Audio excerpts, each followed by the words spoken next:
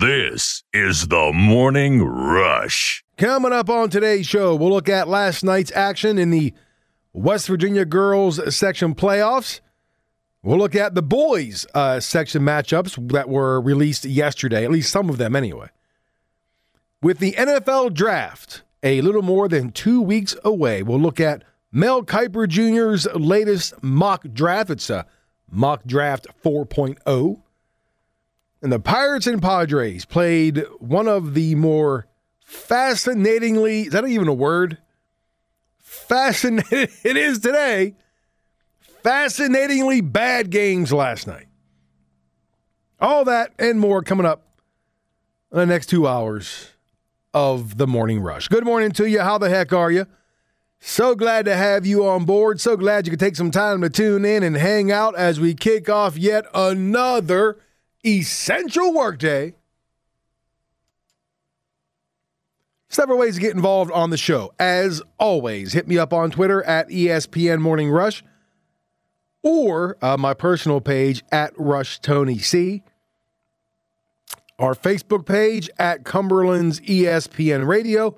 That name will be changing shortly. Taking your calls on the Rush line, 301-759-2628. Your chance to dial and dance. Shamo.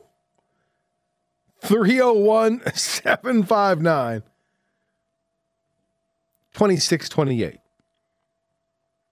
And, of course, our podcast page on the free Podbean app where we upload every show, every day, minus commercials. Just for you.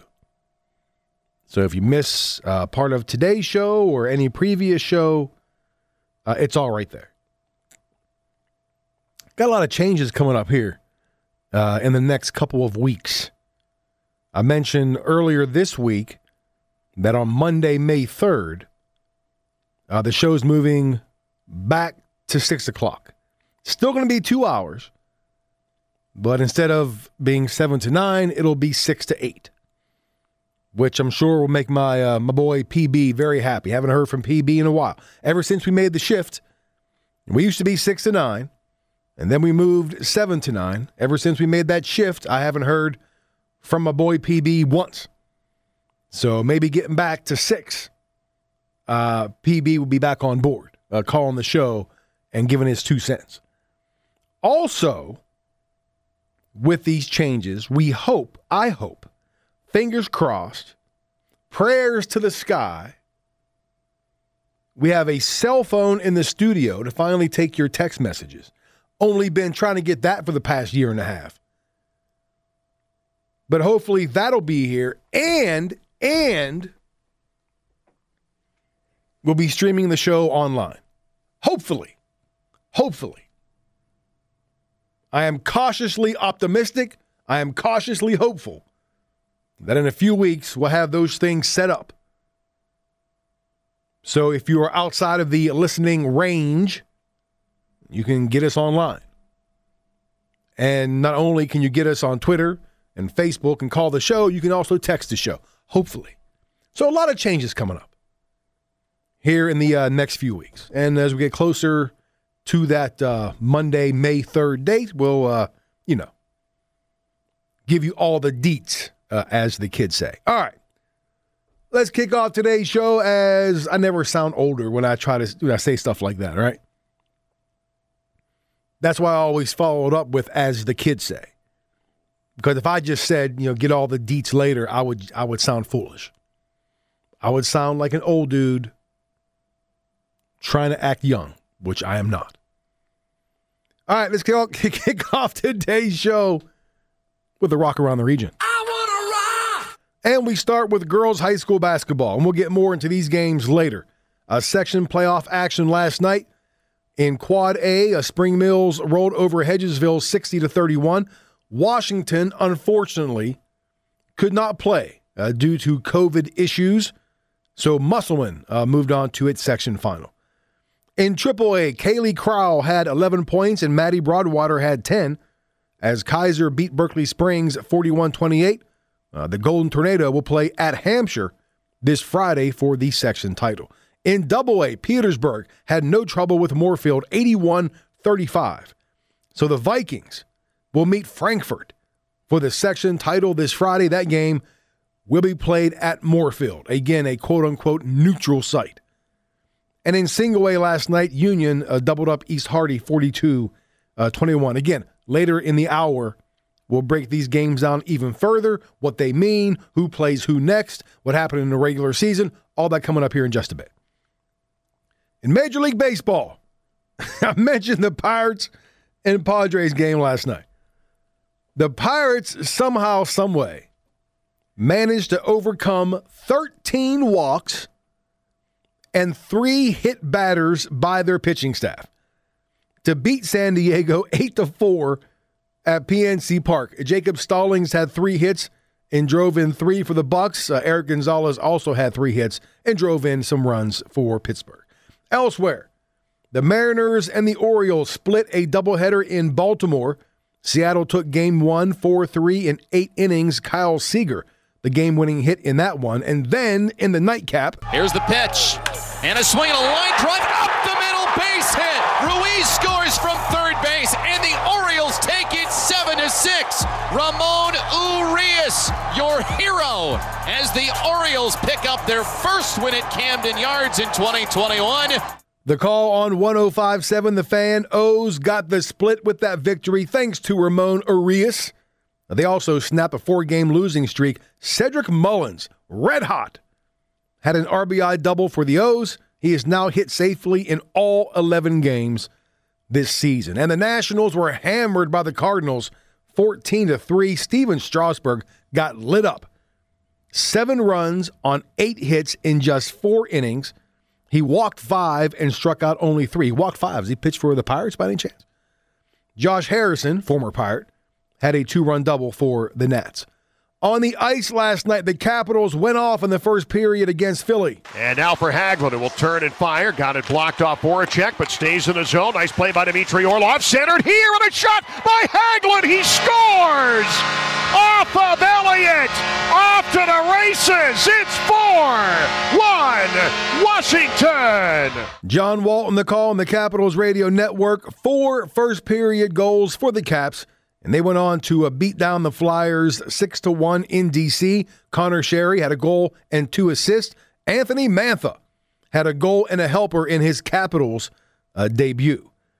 And tonight in the NBA, the Wizards wrap up their 4-game West Coast swing with a stop in Sacktown, Sacramento. Washington is 2-1 so far on the trip. And that is your Rock Around the Region, brought to you by the Caporale Group. So you may have caught it. Sound like I caught something.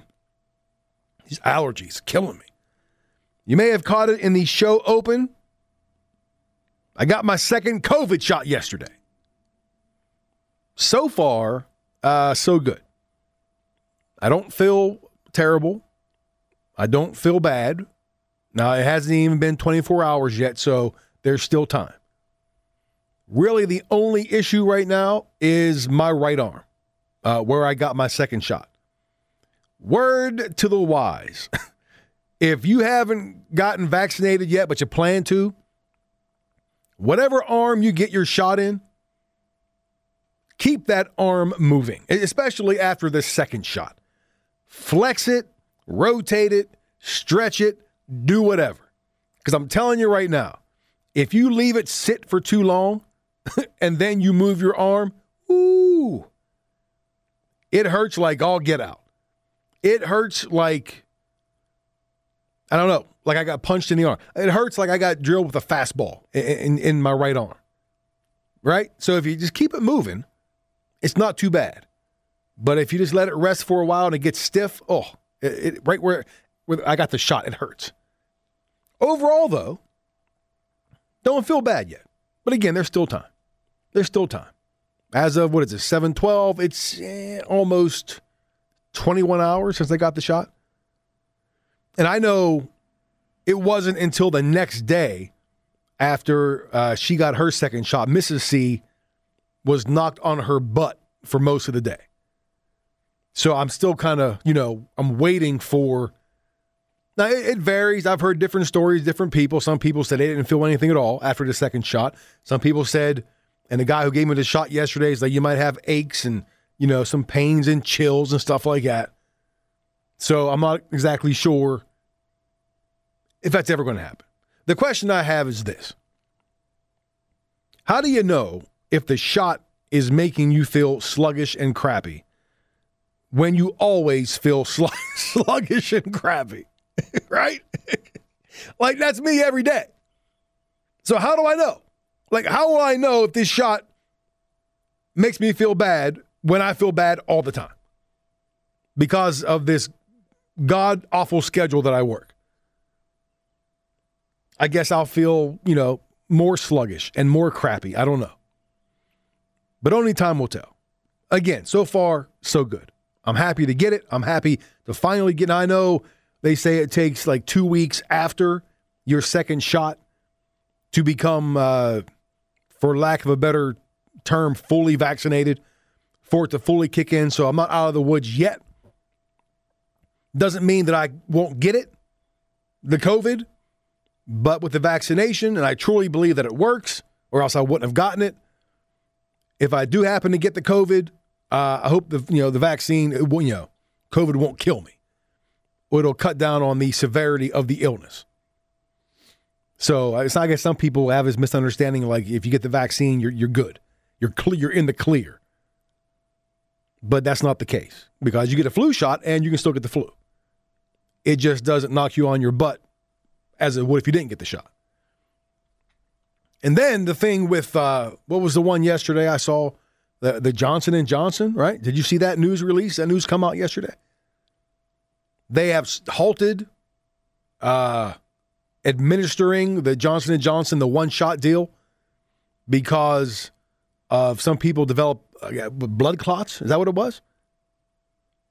So out of what they called an abundance of caution, they're hitting the pause button on the Johnson & Johnson vaccine. And when I saw the numbers, my first thought was, really? Yeah, and I don't mean to be insensitive when I say that, but 6 people out of 6.8 million. 6. Now, if you're one of the 6, obviously that stinks, and you feel bad for them. And I don't know if any of them died, but they developed severe blood clots after they got the Johnson & Johnson shot. But 6 out of 6.8 million? That's less. That's less than 1 per million. So if you look at those numbers alone, as a person who looks at the odds every now and then, you have a 1 in 1 million chance, more than a 1 in 1 million chance of developing these blood clots if you get the Johnson & Johnson. Those are pretty good odds. I'm just saying. Look, I understand people, they see that and they get scared, and I'm not telling you what to do. It's your life. Do what you want. If you see that with the Johnson & Johnson vaccine and that worries you, then don't get it. Don't get it. It's your choice. It's your life. Do what you want to do. I'm just saying. 6 out of 6.8 million, those are still pretty good odds. Those are still pretty good odds. If I was in line, this is me personally. Again, do what you want. If I was in line to get the Johnson & Johnson vaccine and I saw that news yesterday, I'm still getting in line to get it. I like my chances at 1 in a million. I like my chances. Now, obviously, if you're one that gets it, the odds didn't work in your favor. Those numbers, we might get more information that maybe more and more people got these blood clots from, who knows? I'm just going off of what I saw yesterday. 6 out of 6.8 million shots. Anyway, do what you want to do. I'm just throwing it out there. All right. It's too early for a break. Let's just move on to some baseball. And I mentioned that the Pirates and Padres game last night. If you watched that game, if you were like me and my son, and you sat through that just absolutely brutal, but at the same time fascinating game, give me a call, 301-759-2628, because you are apparently either a diehard Pirates fan or Padres fan, or just a glutton for punishment. And me and Little C watched most of it, right? And the game was just like a train wreck. You couldn't take your eyes off of it. It was some of the worst pitching you'll ever see, a terribly sloppy game overall, but we couldn't turn it off. Even when it was 8-4 Pirates in the ninth, and it's after 10:30, and I knew I should have been in bed already, I had to finish watching it because who knew what we were going to see in the ninth inning? The game lasted 4 hours and 7 minutes, and it only went 9. A 9-inning game. So much for baseball trying to cut down the time of game. 4 hours and 7. And most of that is because the pitchers were terrible. The teams combined, this is one game, not a doubleheader, not a series. This is one baseball game. They combined for 17 walks, 7 hit batters, 1 passed ball, 3 errors, 3 wild pitches, and they stranded 27 runners on base. Are wild pitches errors? Is that redundant when I say 3 errors and 3 wild pitches? Is that the same thing? I'm not quite sure. Padres starter Blake Snell, who I'll never be upset when he gets shelled. He didn't make it out of the first inning. He threw 38 pitches, only retired 2 of the 8 batters he faced. He was so bad. The Pirates had bases loaded with 2 outs and the pitcher coming up, and the Padres still pulled him from the game. Like, they didn't even trust him against Chad Cole, the pitcher. Again, Snell, not one of my favorite players. I didn't feel bad for him at all. The Pirates pitching staff alone walked 13 batters, which, by the way, is a Padres team record for walks drawn in the game. The Pirates hit 3 batters, and they somehow won by 4. I mentioned Chad Cole. He walked 7 in just 3 2/3 innings. The Bucs used 7 pitchers. Only 2 didn't issue a walk. And San Diego, man, I'm telling you what, I can sit here and laugh about it because the Pirates won the game. If I'm a San Diego fan and I watch that game, I'm beside myself. I know it's early in the season, but they were just brutal with the runners in scoring position. They stranded 15 runners in scoring position, including the bases loaded 4 times. And they hit into 3 double plays. When I say the game was brutal, it was brutal, but I still couldn't turn it off. And Greg Brown, who does the play-by-play for the Pirates, he was just it got to the point where he was just laughing at it. Like, what else are we going to see in a game like that? Pirates franchise record for walks in a game, by the way, is 14. So they barely missed that mark. The last time they walked 13 batters and still won a game, all the way back in 1979. Oddly enough, it was against the Padres. It's just one of those games that defies logic. When you look at the numbers, I mean, and the Pirates will take it. When you're a struggling team, when you're a rebuilding team, an ugly win is always better than a pretty loss, right? You take it. Pirates won't apologize for it. The ones who should apologize is the Padres.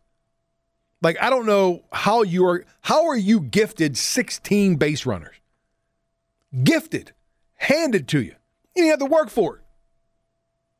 13 walks, 3 hit batters. You are gifted 16 base runners, and you only score 4 runs. I'm telling you, if I was a Padres fan, I would be more than a little upset after what happened last night. But the Bucs get the win. Oh, Shane checking in. No error charge for a wild pitch or pass ball. They are 2 different stats. Thank you very much, Shane, for clarifying that. I wasn't sure.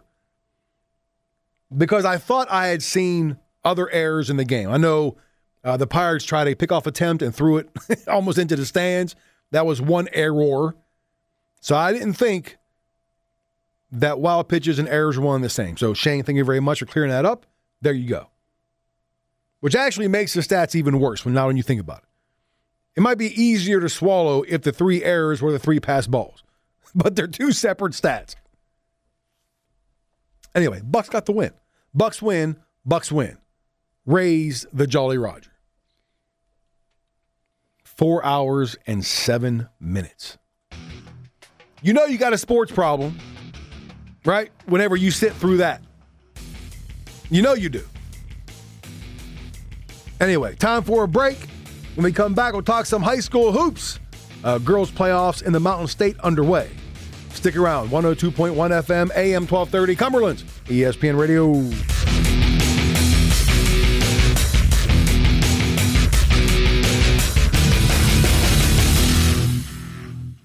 This is the Morning Rush. I figured a Sam Adams commercial at 7:30 in the morning. It was only appropriate to play the Fat, Drunk, and Stupid rejoin right after that. Kind of flowed together there, right? One more thing about that Pirates-Padres series tonight.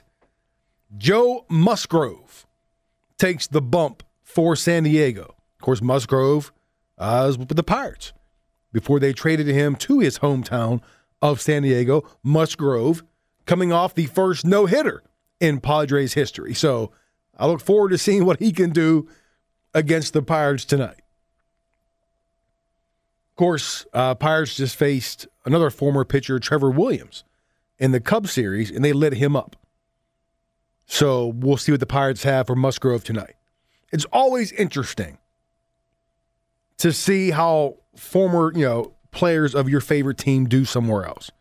And it's been well documented. We've talked about it on the show before, about how pitchers just seem to leave Pittsburgh and turn into Nolan Ryan somewhere else. Or, pick a good pitcher, a great pitcher.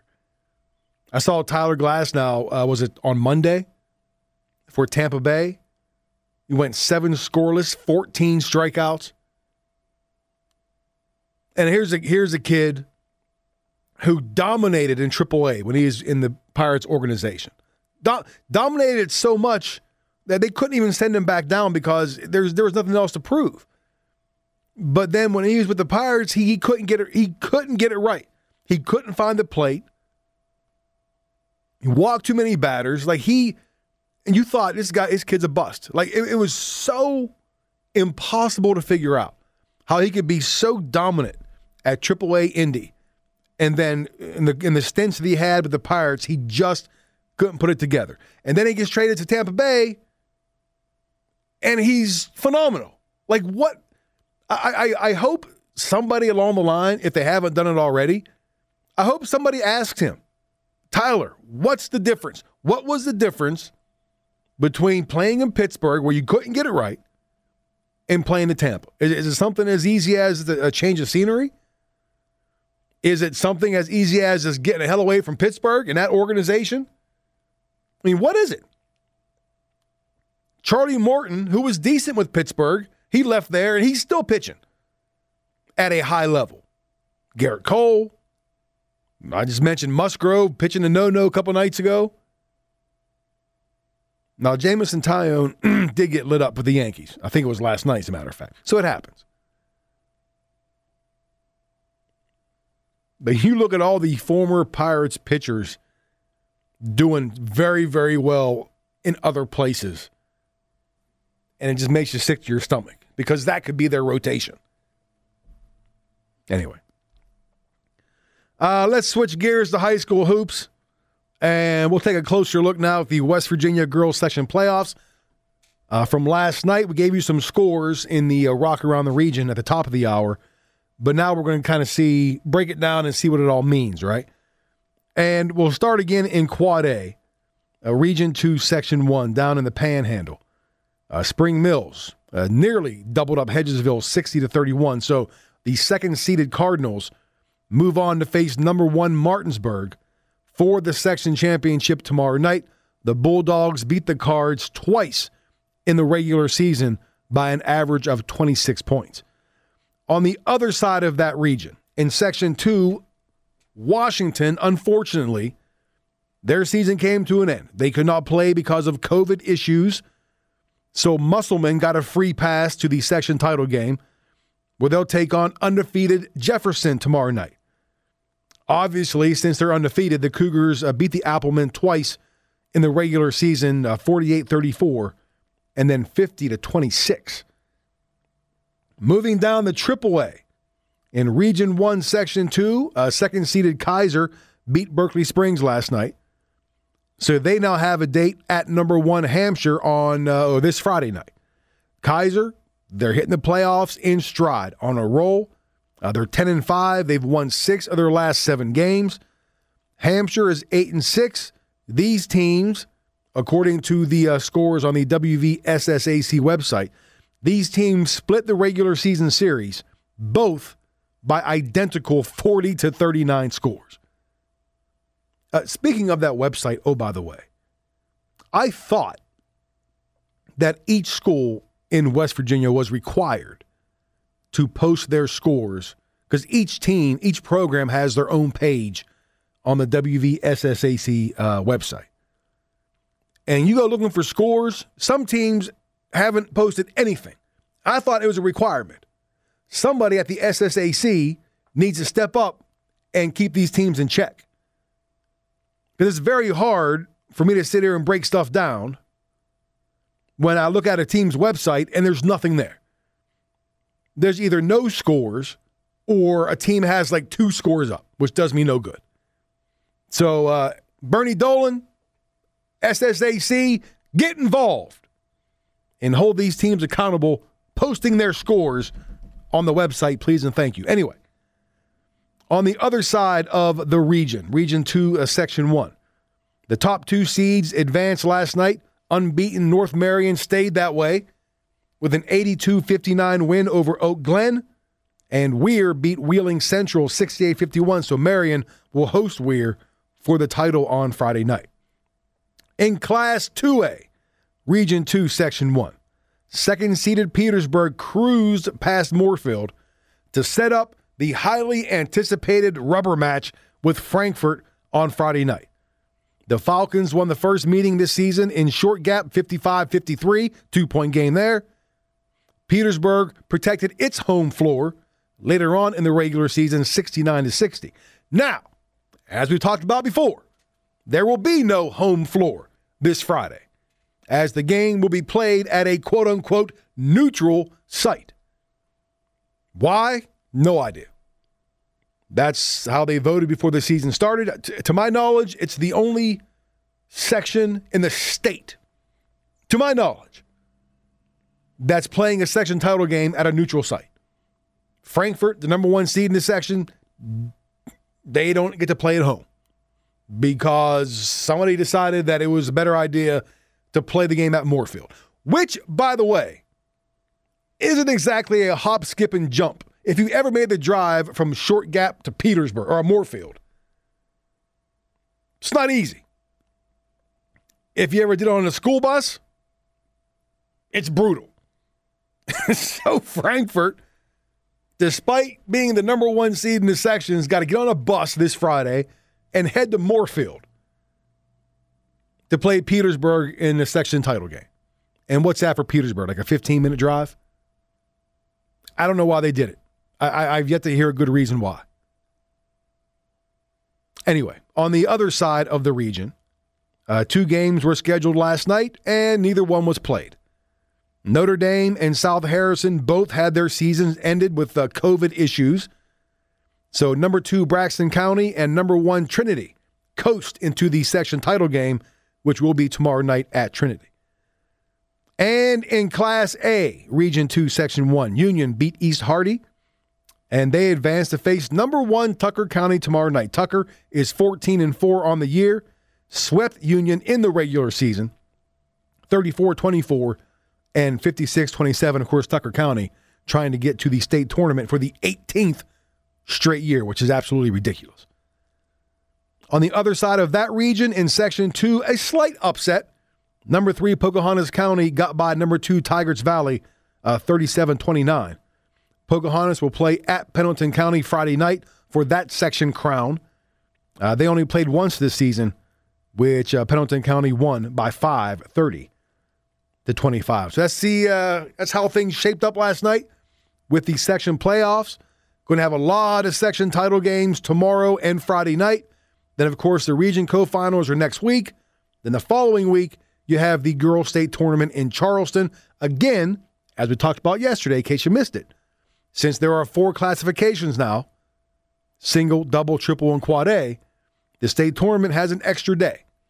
Usually it's Wednesday through Saturday. This year and next year will be Tuesday through Saturday. So an extra day of state tournament action in Charleston. That's for both the girls and the boys. Speaking of the boys, some of the section and region seedings were released yesterday. We'll tell you where Hampshire, Kaiser, and Frankfort fell in their respective regions and sections. Stick around. 102.1 FM, AM 1230, Cumberland's ESPN Radio.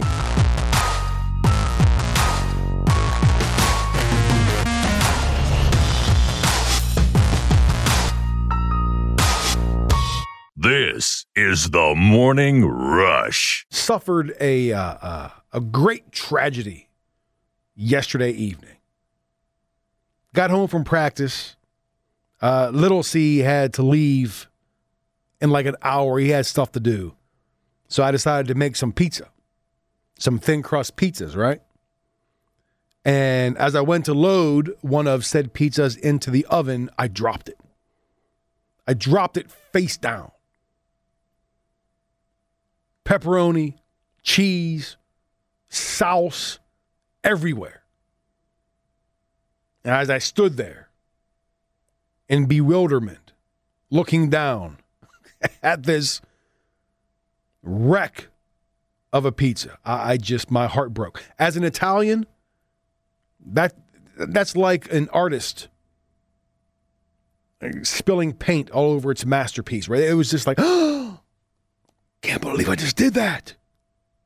It's very traumatic, very traumatic. But I just made another one. All right. We're talking about the girls section playoffs last night. Things are starting to take shape around our region.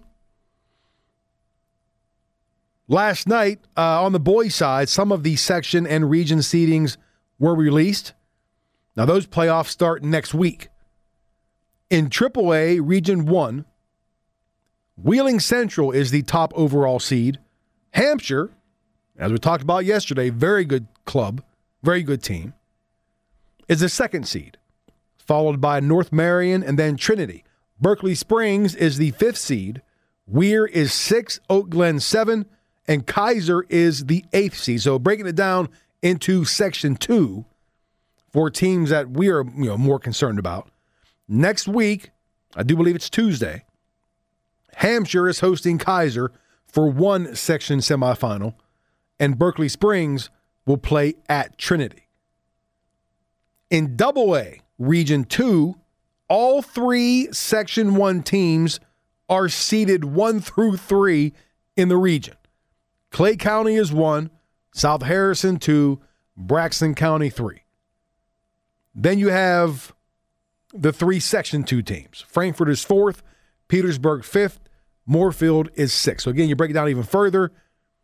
In the Section 2, Frankfort is the top seed, then Petersburg, then Moorfield. So next Tuesday, Petersburg will host Moorfield in that section semifinal, with the winner to face Frankfort for the section title again at a quote-unquote neutral site.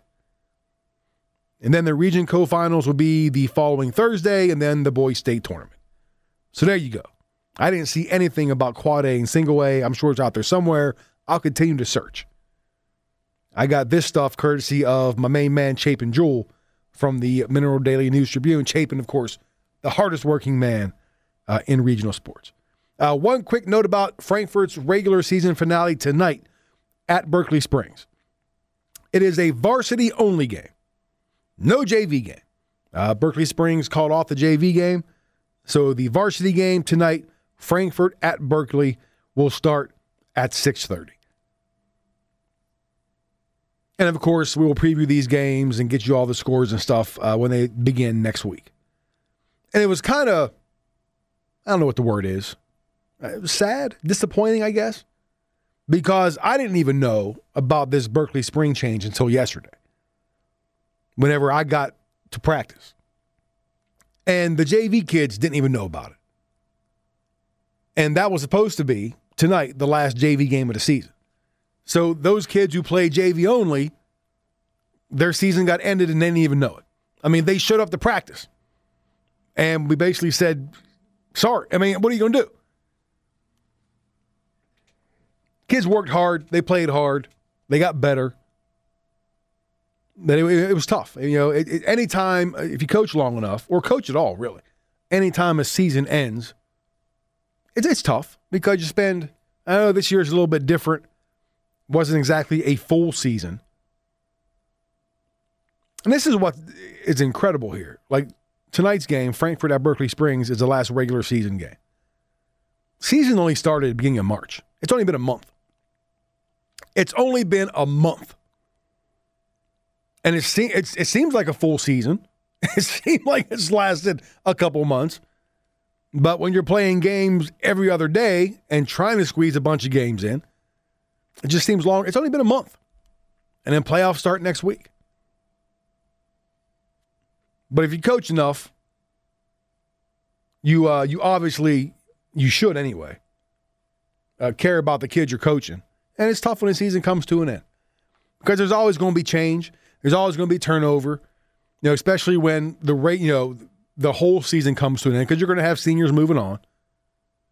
You know, and in this case, yesterday, you had JV kids show up to practice and they were told, sorry, season's over. And they just left. Right? They just left. And you don't know if those kids will be back next year. Some will, some maybe won't. You don't know what happens. It changes every single year.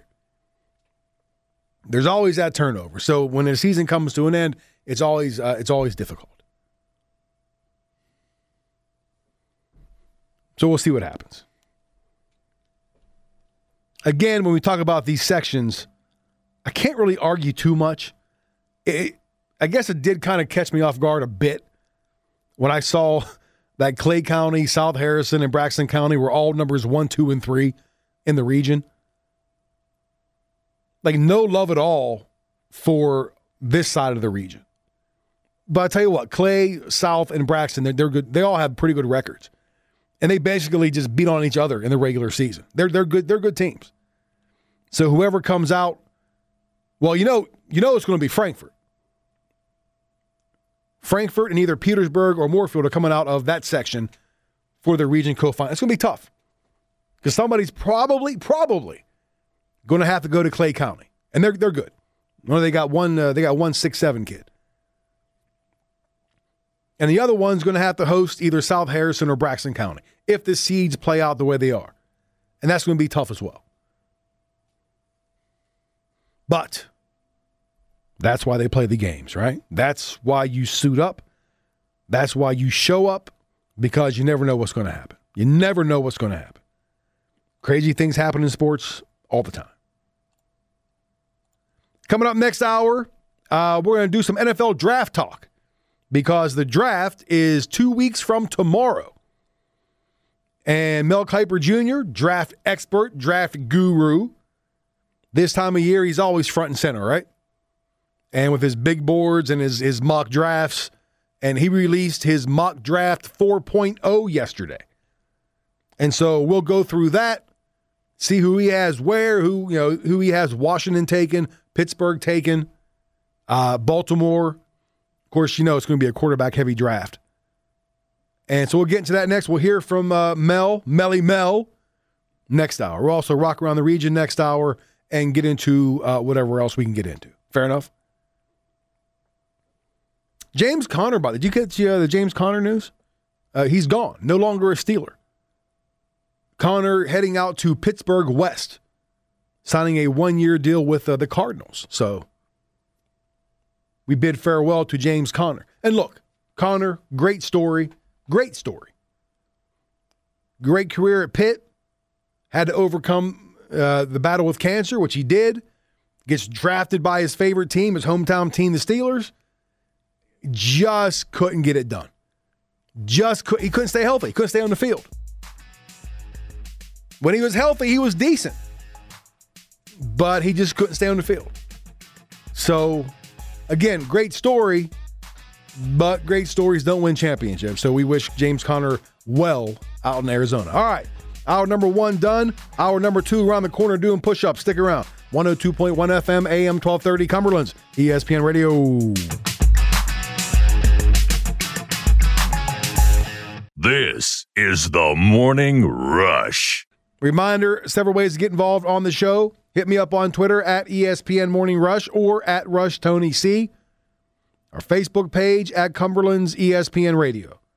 Feel free, anytime you feel froggy, take the leap. Drop me a line, say hi, hey. Got a question, a comment, an opinion on anything we talk about? There you go. Also, taking your calls on the Rush line, 301-759-2628. I'm way too close to this microphone. Jeez. 301-759-2628. Your chance to dial and dance. Shabo, 301-759-2628.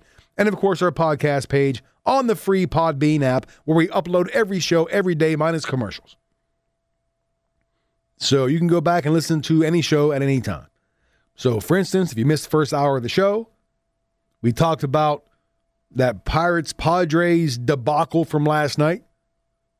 4 hours and 7 minutes of just, this is bad baseball. We talked some high school hoops last hour, breaking down the girls' section playoff action from last night. Little boys preview as some of the seedings came out. Also, I mentioned last hour that I received my second COVID vaccine shot yesterday. If you were even, concerned, which I doubt you were. But I told you anyway. So far, so good. We're almost 22 hours in. Except for a sore right arm, I feel all right. That could obviously change later today, but so far, I feel all right. Relatively speaking to most days. All right, one final time today. Let's rock around the region. I want to rock right now. And we will start with girls high school basketball section playoff action from last night. In Quad A, Spring Mills rolled over Hedgesville 60-31. Washington could not compete due to COVID protocol, so Musselman moved on to its section final. In AAA, Kaylee Crowell had 11 points and Maddie Broadwater had 10 as Kaiser beat Berkeley Springs 41-28. At one point, Kaiser led that game 19-2, and that was late in the first half. Kaiser now plays at Hampshire this Friday for the section title. In AA, Petersburg had no trouble with Moorfield, 81-35, so the Vikings will meet Frankfurt for the section title on Friday, that game being played at a quote-unquote neutral site at Moorfield. And in Single A, Union doubled up East Hardy 42-21. In Major League Baseball, speaking of that Pirates-Padres game, the Pirates overcame 13 walks and 3 hit batters by their pitching staff to beat the Padres 8-4 at PNC Park. Jacob Stallings had 3 hits and drove in 3 for the Bucks. Elsewhere, the M's and O's played a doubleheader in Baltimore. Seattle took game 1, 4-3 in 8 innings. Kyle Seager, the game-winning hit in that one. And then in the nightcap, Here's the pitch. And a swing and a line drive up the middle, base hit. Ruiz scores from third base, and the Orioles take it 7-6. Ramon Urias, your hero, as the Orioles pick up their first win at Camden Yards in 2021. the call on 105.7 The Fan. O's got the split with that victory thanks to Ramon Urias. They also snapped a 4-game losing streak. Cedric Mullins, red hot, had an RBI double for the O's. He has now hit safely in all 11 games this season. And the Nationals were hammered by the Cardinals 14-3. Steven Strasburg got lit up. 7 runs on 8 hits in just 4 innings. He walked 5 and struck out just 3. Josh Harrison, a 2-run double for the Nats. On the ice last night, the Capitals went off in the first period against Philly. And now for Hagelin, who will turn and fire. Got it blocked off Voracek, but stays in the zone. Nice play by Dmitry Orlov. Centered here, and a shot by Hagelin. He scores! Off of Elliott! Off to the races! It's 4-1 Washington! John Walton, the call on the Capitals radio network. 4 first-period goals for the Caps, and they went on to beat down the Flyers 6-1 in D.C. Connor Sherry, a goal and 2 assists. Anthony Mantha, a goal and a helper in his Capitals debut. And tonight in the NBA, the Wizards wrap up their 4-game West Coast swing with a stop in Sacramento, Washington. 2-1 so far on the trip. And that is your Rock Around the Region, brought to you by the Kappa Rally Group. All right. So, NFL draft coming up 1 or 2 weeks from tomorrow, which of course means Mel Kiper Jr. front and center. Mel's like, he's like the groundhog, right? Like once a year he comes out and everybody pays attention. Everybody, all eyes on Mel Kiper Jr. this time of year. The draft expert, the draft guru, with his big boards and mock drafts and whatnot. Mel released mock draft 4.0 yesterday. And as expected, it's going to be a rather quarterback-heavy draft early in the first round. Kiper sees 5 quarterbacks taken in the first 10 picks, something that has never happened before in the NFL draft. He has Jacksonville, of course, taking Trevor Lawrence with the first overall pick, and the Jets taking BYU's Zach Wilson with the second overall pick. And then there's the 49ers sitting at number 3. Here's Niners reporter Nick Wagner. The next week is big for the 49ers as they decide which quarterback to take with the 3rd pick. Coach Kyle Shanahan and GM John Lynch will get their first in-person look at Justin Fields on Wednesday and Trey Lance on Monday at their respective second pro days. Both players are expected to work from a script that includes 49ers offensive staples. While the Niners are keeping an open mind about which quarterback to take, Shanahan previously said that the team is comfortable with 3 quarterbacks and, quote, could get there with 4 and 5. It's unclear where Fields, Lance, and Mac Jones rank in that pecking order, but the Niners' hope is that the next week will offer some much-needed clarity for one of the biggest decisions in franchise history. Mel does, by the way, have the Niners taking Mac Jones at number 3. So with Lawrence, Wilson, and Jones all going 1, 2, 3, according to Mel Kiper Jr., that leaves the Falcons sitting at number 4. Now, look, Atlanta, they have to replace Matt Ryan sooner than later, right? Do they go with Trey Lance? Do they go with Justin Fields? Or do they go away from a quarterback and go with Kyle Pitts, the tight end out of Florida? Or do they trade away to pick altogether? Here's Jeremy Fowler. Sources tell me the Falcons are considering all options with the 4th overall pick, including trading back a few spots to get extra day 2 firepower for the mini rebuild. Execs are pegging the Broncos as a potential candidate to move up from number 9 for a franchise quarterback. Atlanta will attend Justin Fields' second pro day Wednesday, and it also likes Kyle Pitts, though, as Mel pointed out, the Dolphins could move up just 2 spots to take Pitts off Atlanta's hands and keep the Florida tight end in the Sunshine State. Now, in his latest mock draft, Mel does have the Falcons trading down 2 spots and giving Miami the 4th overall pick, and the Dolphins would take Kyle Pitts. Pitts. I'm getting picks and Pitts confused. And with that number 6 pick, he has Atlanta taking Trey Lance out of North Dakota State. Now, this is something that Mel always didn't. He never included trades in his mock draft. He just picked who he thought the teams would pick 1 through 32. Recently, he started including trades because, look, trades happen. So you might as well start trying to figure them out. So he has the Falcons trading down to number 6 and taking Trey Lance. And Atlanta can afford to trade down because the Bengals are sitting there at number 5. They got their franchise QB in Joe Burrow. And so Mel expects Cincinnati to take Penei Sewell, the offensive lineman out of Oregon.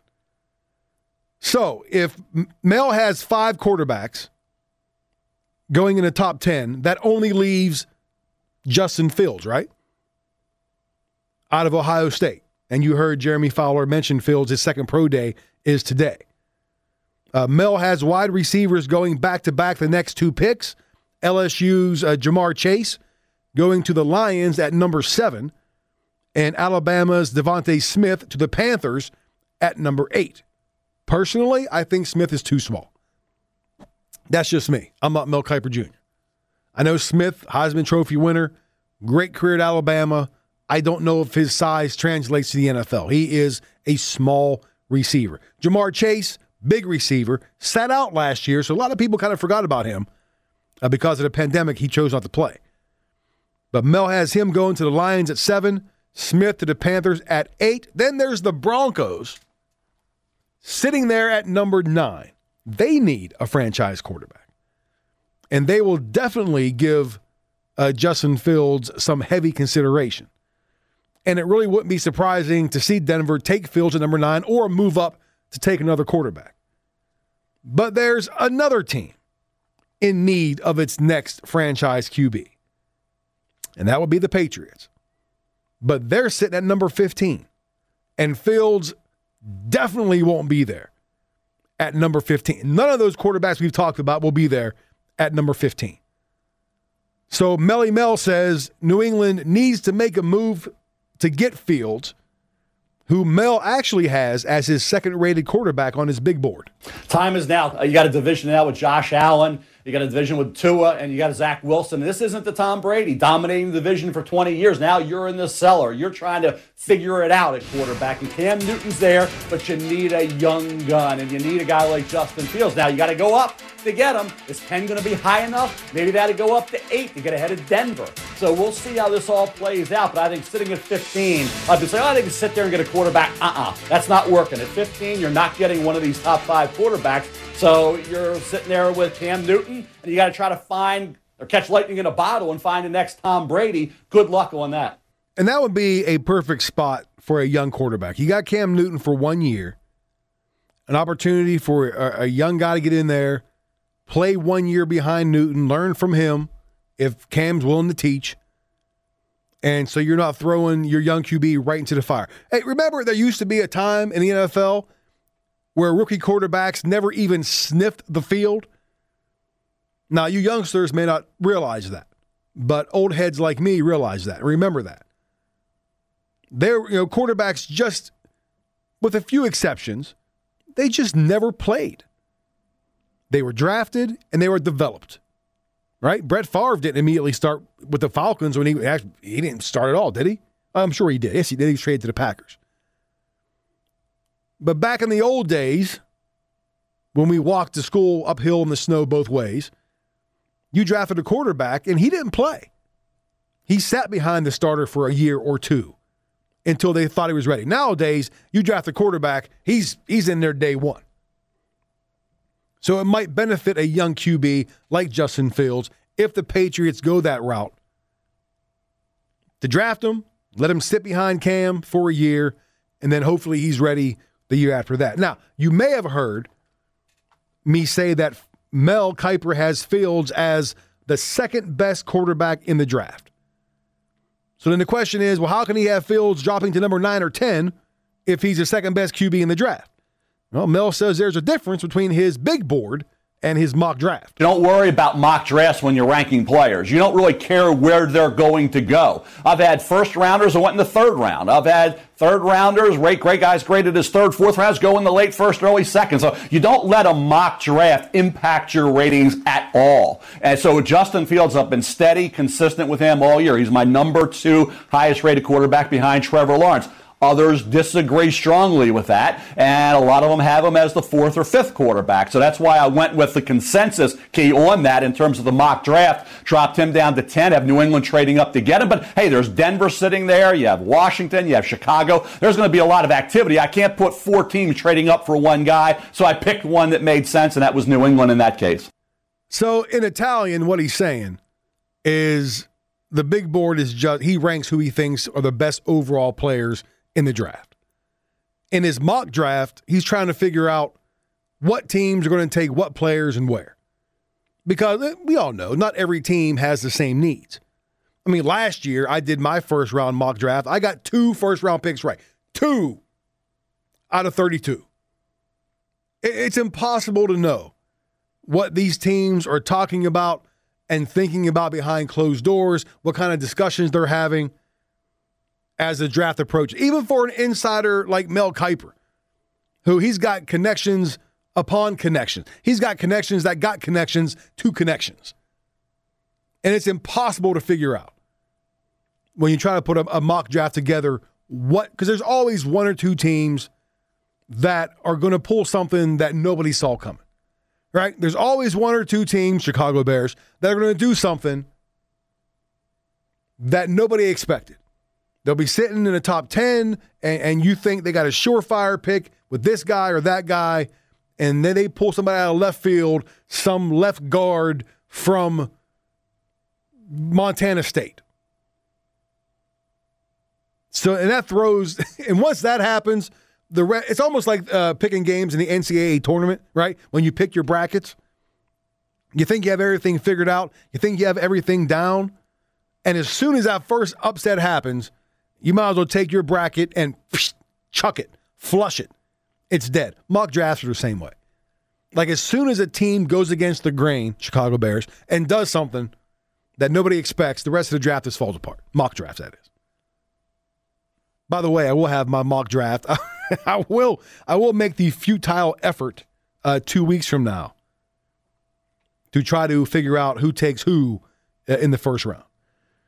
Now, even if the Patriots don't jump to the 8th spot, they might still get Fields at number 10 if they can pull off a deal with the Cowboys.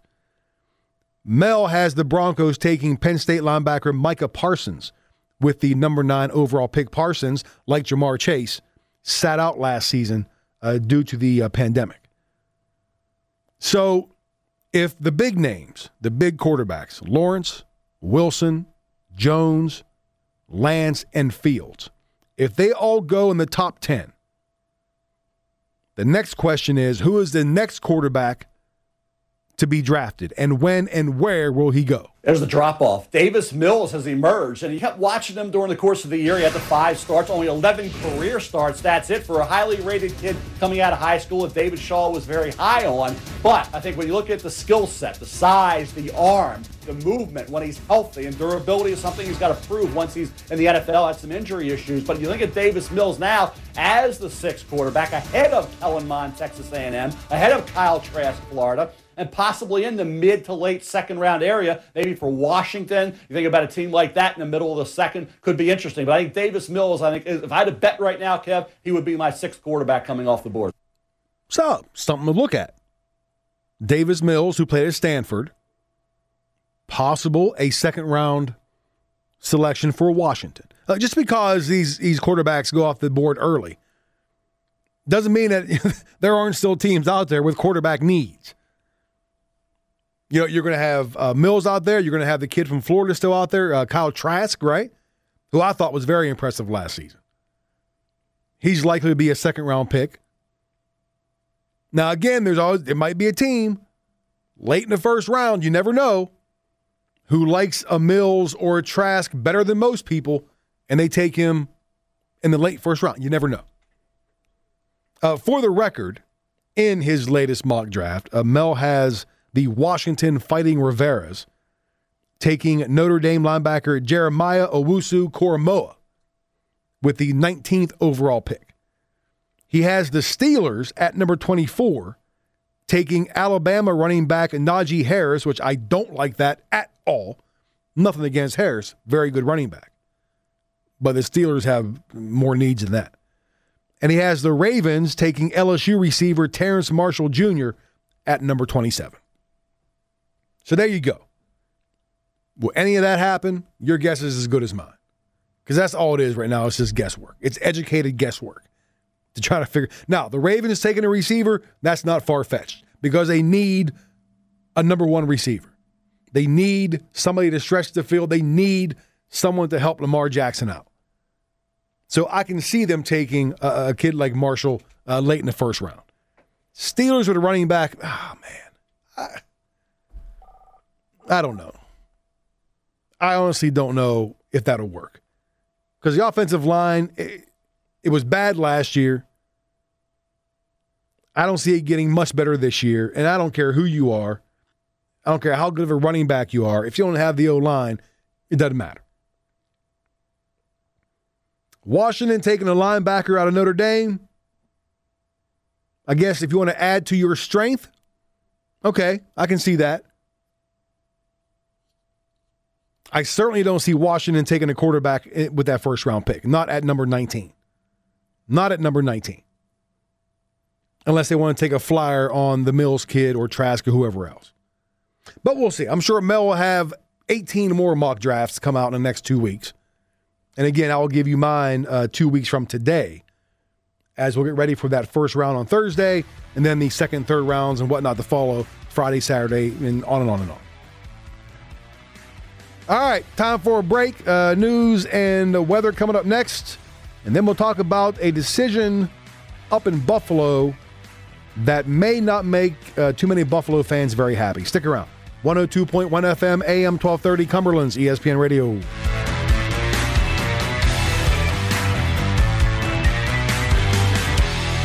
This is the Morning Rush. All right, let's head to the Rush line right now. Again, 301-759-2628. You're up. Who's this? This is James. What's up there, Mr. Soprano? What's up, man? Hey, I wanted to pass on something. I was hoping you'd be proud of me. All right. I'm in my hockey fantasy playoffs. Okay. Already? Number two overall. I know you're a hockey guy. Yeah. Last year, because of COVID, I got snuffed out there in the playoffs because everyone stopped playing. But right. I would have won that. I would have won that championship hands down. This year, I'm number two overall. I'm the highest scorer and highest scored on. Highest score and highest scored on. All right. So, yep. So your differential isn't that great. Right, but it's not from a lack of trying. I haven't done fantasy hockey in ages. It's been forever because I don't do fantasy sports at all anymore. What? No, I don't. I don't do football. I did fantasy football for so long that I got burned out. I mean, I was doing fantasy football back in high school, and we still had to look at the newspaper for all the stats. And it got on paper. Yeah, it got to a point where I couldn't do it anymore. I got burned out. Well, I got a baseball one too. I had Strasburg starting yesterday. Ooh. Thank God they don't give us minus points for losses. 7 runs on 8 hits in 4 innings. He got shellacked. But I think my success in these leagues are because I'm in leagues that these guys have no idea about hockey. That helps. That helps. It helps to have the edge. Yeah. Well, last year, my first and second rounds, I got Connor McDavid with the 5th pick. Really? And then the second round, I got Draisaitl. How's he there in the second round? Because you're playing with guys who don't know what they're talking about. Exactly. So this year, I didn't have either. I have Austin Matthews. Oh, yeah, he's only the league's leading scorer. He's killing it. He's killing it. So I know what I'm looking for. But I tell you, everything's coming full circle now because my main guys have been injured early in the year, and now they're healthy again, except for Horvat and Point. They're still out. But Landeskog and Backstrom and Marchand, they're all killing it. That's a loaded team. My goodness. Yep. But then my defense, too, I had Fox, Martinez, Trouba. They're all killing it right now. Get healthy at the right time when you need it. That's right. So I figured you'd get a little kick out of that because hockey, around here, hockey's not as big. Plus, I got a Pittsburgh guy on my team, Trocheck, for the Hurricanes. That's right. I forgot about him. You got to love it. So my league's out of Dallas, and I don't think they knew that a guy from nowhere in West Virginia that is fluent in Pittsburghese would be killing it this year. It's only a hop, skip, and a jump away, man. Yep. So I wanted to ask you about Devontae Smith. You don't think he looks like Marvin Harrison? I can't remember how big Harrison was. He couldn't have been that small. Smith is small. He is small, but he's good. He's good in the SEC with Alabama. I mean, I'm not saying he's going to stink, but to take him at 7'8" overall, I just don't like his size. I don't think his size transfers to the NFL. That's just me. Plus Marvin Harrison, he had some little-known quarterback burn him in his career. Yeah, Peyton Manning. So that helps a lot as well. So you don't think that Washington's going to be interested in trading with Atlanta for that fourth pick? I'm sure they'll be interested. I don't know if Atlanta needs a quarterback. They're not going to. Atlanta is not going to trade out of a spot where they can't take a quarterback. They're not dropping down to 19. A lot of mock drafts have them picking Pitts. Well, I don't know why. He'll be sitting there at 4. Like I said, they got to replace Matt Ryan sooner or later. They do, and they need someone to sit behind him for a year or two. Yeah, so it makes sense for them to trade down a few spots, give Miami the 4 pick, take Miami number 6, where a quarterback will still be there, and then go from there. If Washington still had Dwayne Haskins, that might be trade bait. All right, I'm going to go now. All righty. Thank you for the call, James. All right, see you, Tony. See Bye. ya. 301-759-2628. I wonder if he has me on speakerphone. There's 2 days in a row James has called, and I get this reverb in my ears. Like there's an echo. When I talk, there's just like this. I don't know if I can just hear it or what it is. Maybe the first time, if I'm not mistaken, in the year and a half plus of this show, we've ever talked fantasy hockey on this show. I used to be big in fantasy hockey. Back, I'm gonna go back in like late '90s, early 2000s, and then I just fell off. I tried fantasy baseball once, made it through about 3 weeks, and that was it. It's too much. Admittedly, I don't have the attention span to sit there and track every single day. I just don't.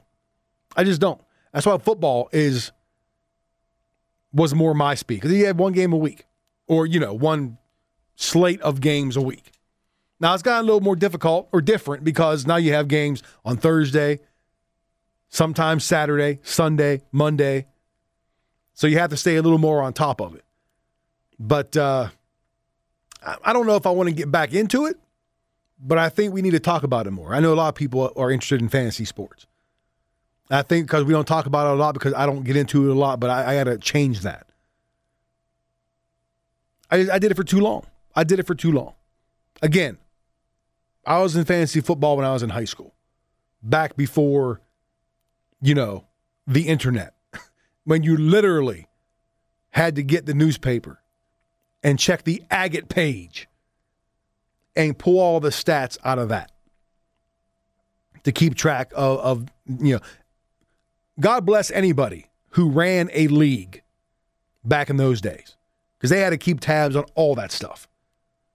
There are no cell phones. There are no iPads. There are no devices. There weren't all these sites online. It was all out of the newspaper back when newspapers, kind of ruled the roost. I just did it for so long I got burned out. I bet you I did fantasy football for 25 years. Give or take. Just couldn't do it anymore. I just lost interest. Hockey was decent. I like doing hockey because, again, hockey games are like you'll have games every night. But to me, it was different than baseball. Baseball was just, my goodness. Who's starting? Who's not starting? Anyway.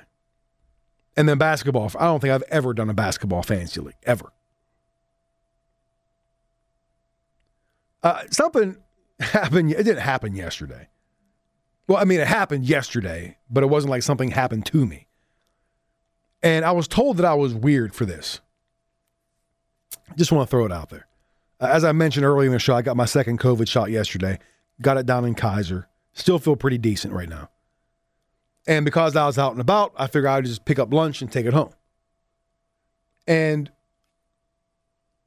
I think we all do things that we feel it's normal to us, but other people just see weird. And I was told yesterday that I am weird because I refuse to use the napkins from a fast food place. Just whenever you get go through the drive-thru and they take a handful of napkins and stuff them in the bag, I won't use them. Won't use them. I will have my own napkins in my vehicle. if I'm eating in the car, which I don't do very often. But for whatever reason, I simply will not use the napkins from a fast food place. Never thought twice about it until yesterday when I was told I was weird for doing that. I don't know. I don't know. Seemed pretty all right to me. Another thing that maybe we should do a poll, not maybe a poll, but like a daily question. Like, what are some of the things that you do that you consider normal that other people think is weird? Another thing that I do, I love chips and cheese. Love it. Love it. Love it. Give me some tortilla chips, some nacho cheese. Doesn't have to be, loaded like at the ballpark. Just a simple bowl of nacho cheese and some chips. Love it. I will not waste anything when it comes to that. If I have a bag of tortilla chips and you get to the bottom of the bag and there aren't any scoopable pieces, they're all broken up, I'll pour them in a bowl. Then I'll put the cheese on top of it and mix it up and then eat it like a bowl of cereal with a spoon. And I was told I was weird for doing that. I never thought, again, what's the problem? I'm not wasting food. It might look funny eating nachos and chips out of a bowl with a spoon. It's still delicious. It's still chips and cheese. It's just not a conventional way. Just thought it was funny. I just thought it was funny that I was being told I was weird a couple of times yesterday for doing things that I just thought were just, things. Maybe we'll do that. Maybe we'll do that tomorrow or maybe Friday. Have a fun Friday. Like some of the things, I'll put it on Facebook too. Maybe I'll do that after the show. Try to get a day's worth of answers. Some of the things that you do that you think are normal, that other people are like, really? That's what you really? Anyway, all right. Let's time for one last break. When we come back, we'll get to the Buffalo story. And we'll also check out the player who delivered last night. Then we'll wrap it up and then go home. At least I'll go home. I don't know what you'll do. I have no idea. Stick around. 102.1 FM, AM 1230. Also get a last-second call in. 301-759-2628. Cumberland's ESPN Radio.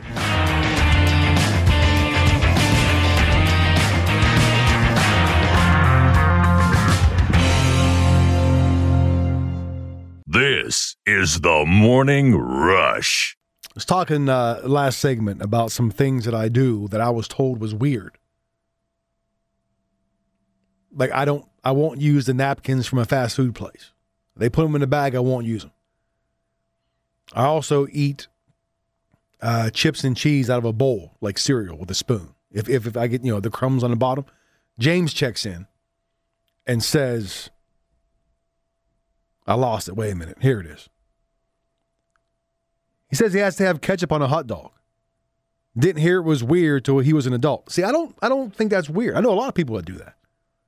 Now, I don't, but I don't think it's weird. I know a lot of people who go the ketchup route on a hot dog. Me, I got to have mustard. To me, nothing else goes on a dog but mustard. And occasionally onions. If I really want to blow out my intestines, I go the onion, chili, and nacho cheese route. Now, when I was a kid, I did ketchup on a dog, but not anymore. And then James also says he gets called weird for calling them dippy eggs.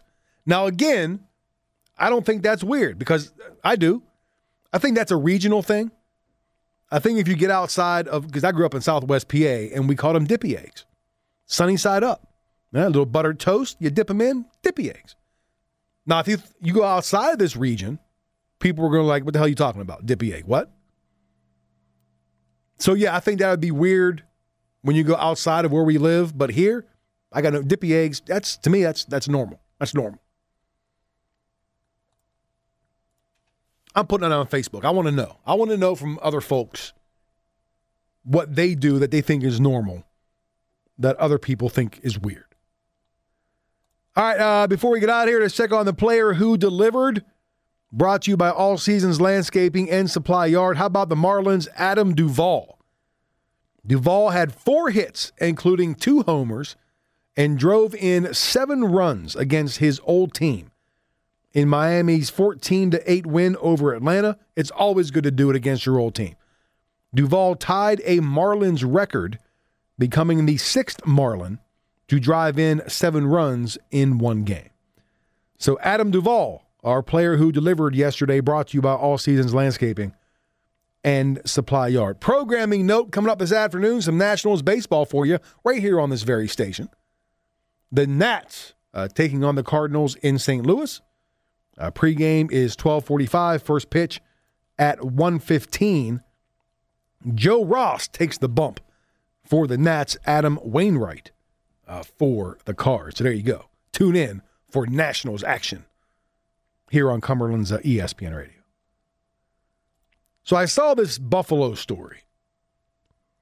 And in case you don't know, Buffalo is in Erie County, New York. And they had their weekly COVID-19 briefing.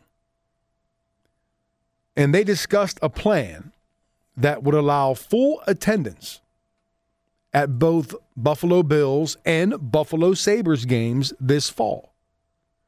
Which I think, all right, I like it. That's cool. Let's get back to normal. Full attendance, got no problem with that.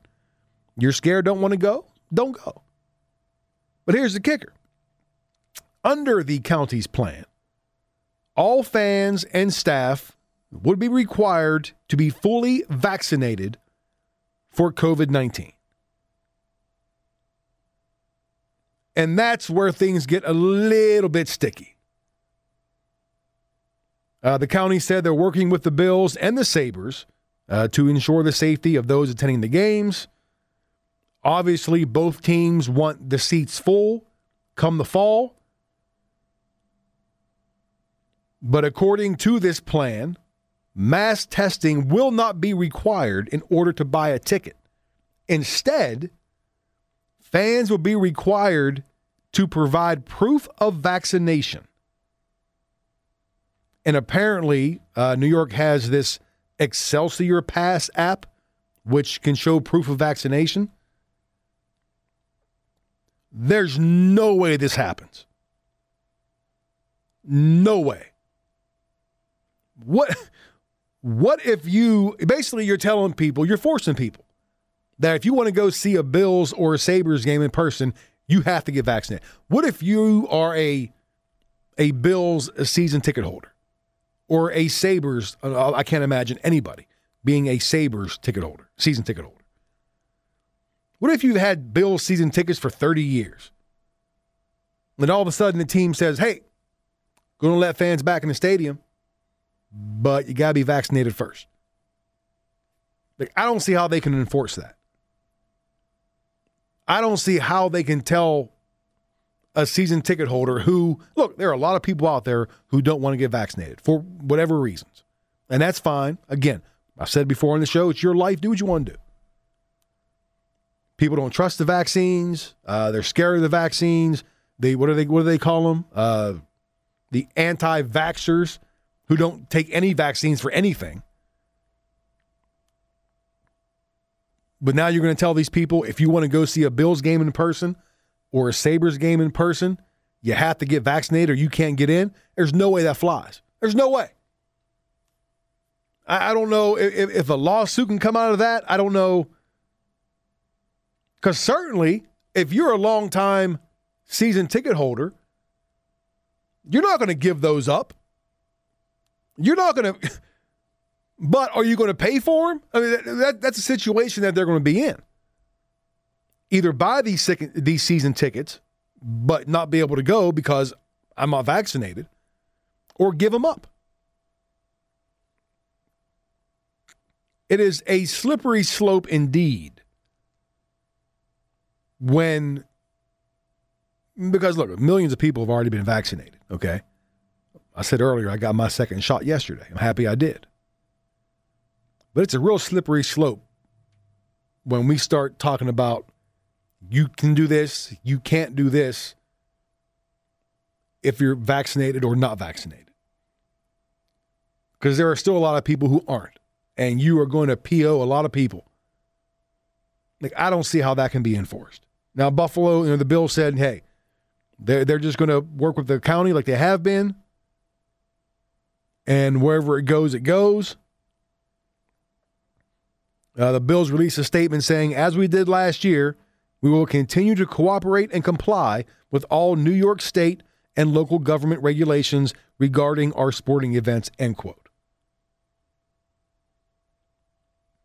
Like, put yourself in that situation. You don't even have to be a Bill. Let's say you're a Steelers fan or a Washington football team fan or a Ravens fan, and you have season tickets, or you just want to go to a game. They say, "Hey, letting fans in. We're going full capacity. Let's rock and roll." And you get excited, and you buy tickets, and they're like, "Oh no. Are you vaccinated? No, you can't come." Like, I don't. There's no way. There's no way that gets enforced. So this is definitely going to be a story that I'm going to follow, because I want to see what comes of all this. Because again, I don't even know how it's legal, to tell you the truth. We'll see. Old Buffalo. Never a dull moment in Buffalo. Can I just say this real quick before we get out of here? People who create floating ads on websites need punched in the face. Can I just say that? Because as I'm trying to scroll through this Buffalo story, you know what I'm talking about? When you scroll through a web page and the page scrolls, but the ad doesn't, it just stays right on top and the page scrolls underneath. People who do that, you need punched in the face. Get the ads out of the way. Let them scroll up the page so I know, what I'm looking at. Anyway. Don't forget Nats baseball this afternoon. I just mentioned it not too long ago, 12:45. Pregame, 1:15 is first pitch. Hopefully the Nats fare better than they did last night. They got shellacked by the Cards 14-3. If you missed any of today's show, we talked some high school hoops, talked NFL draft, we talked me getting my second shot yesterday, we talked about weird things that I do. That's too loud. Hate when that happens. I hate it.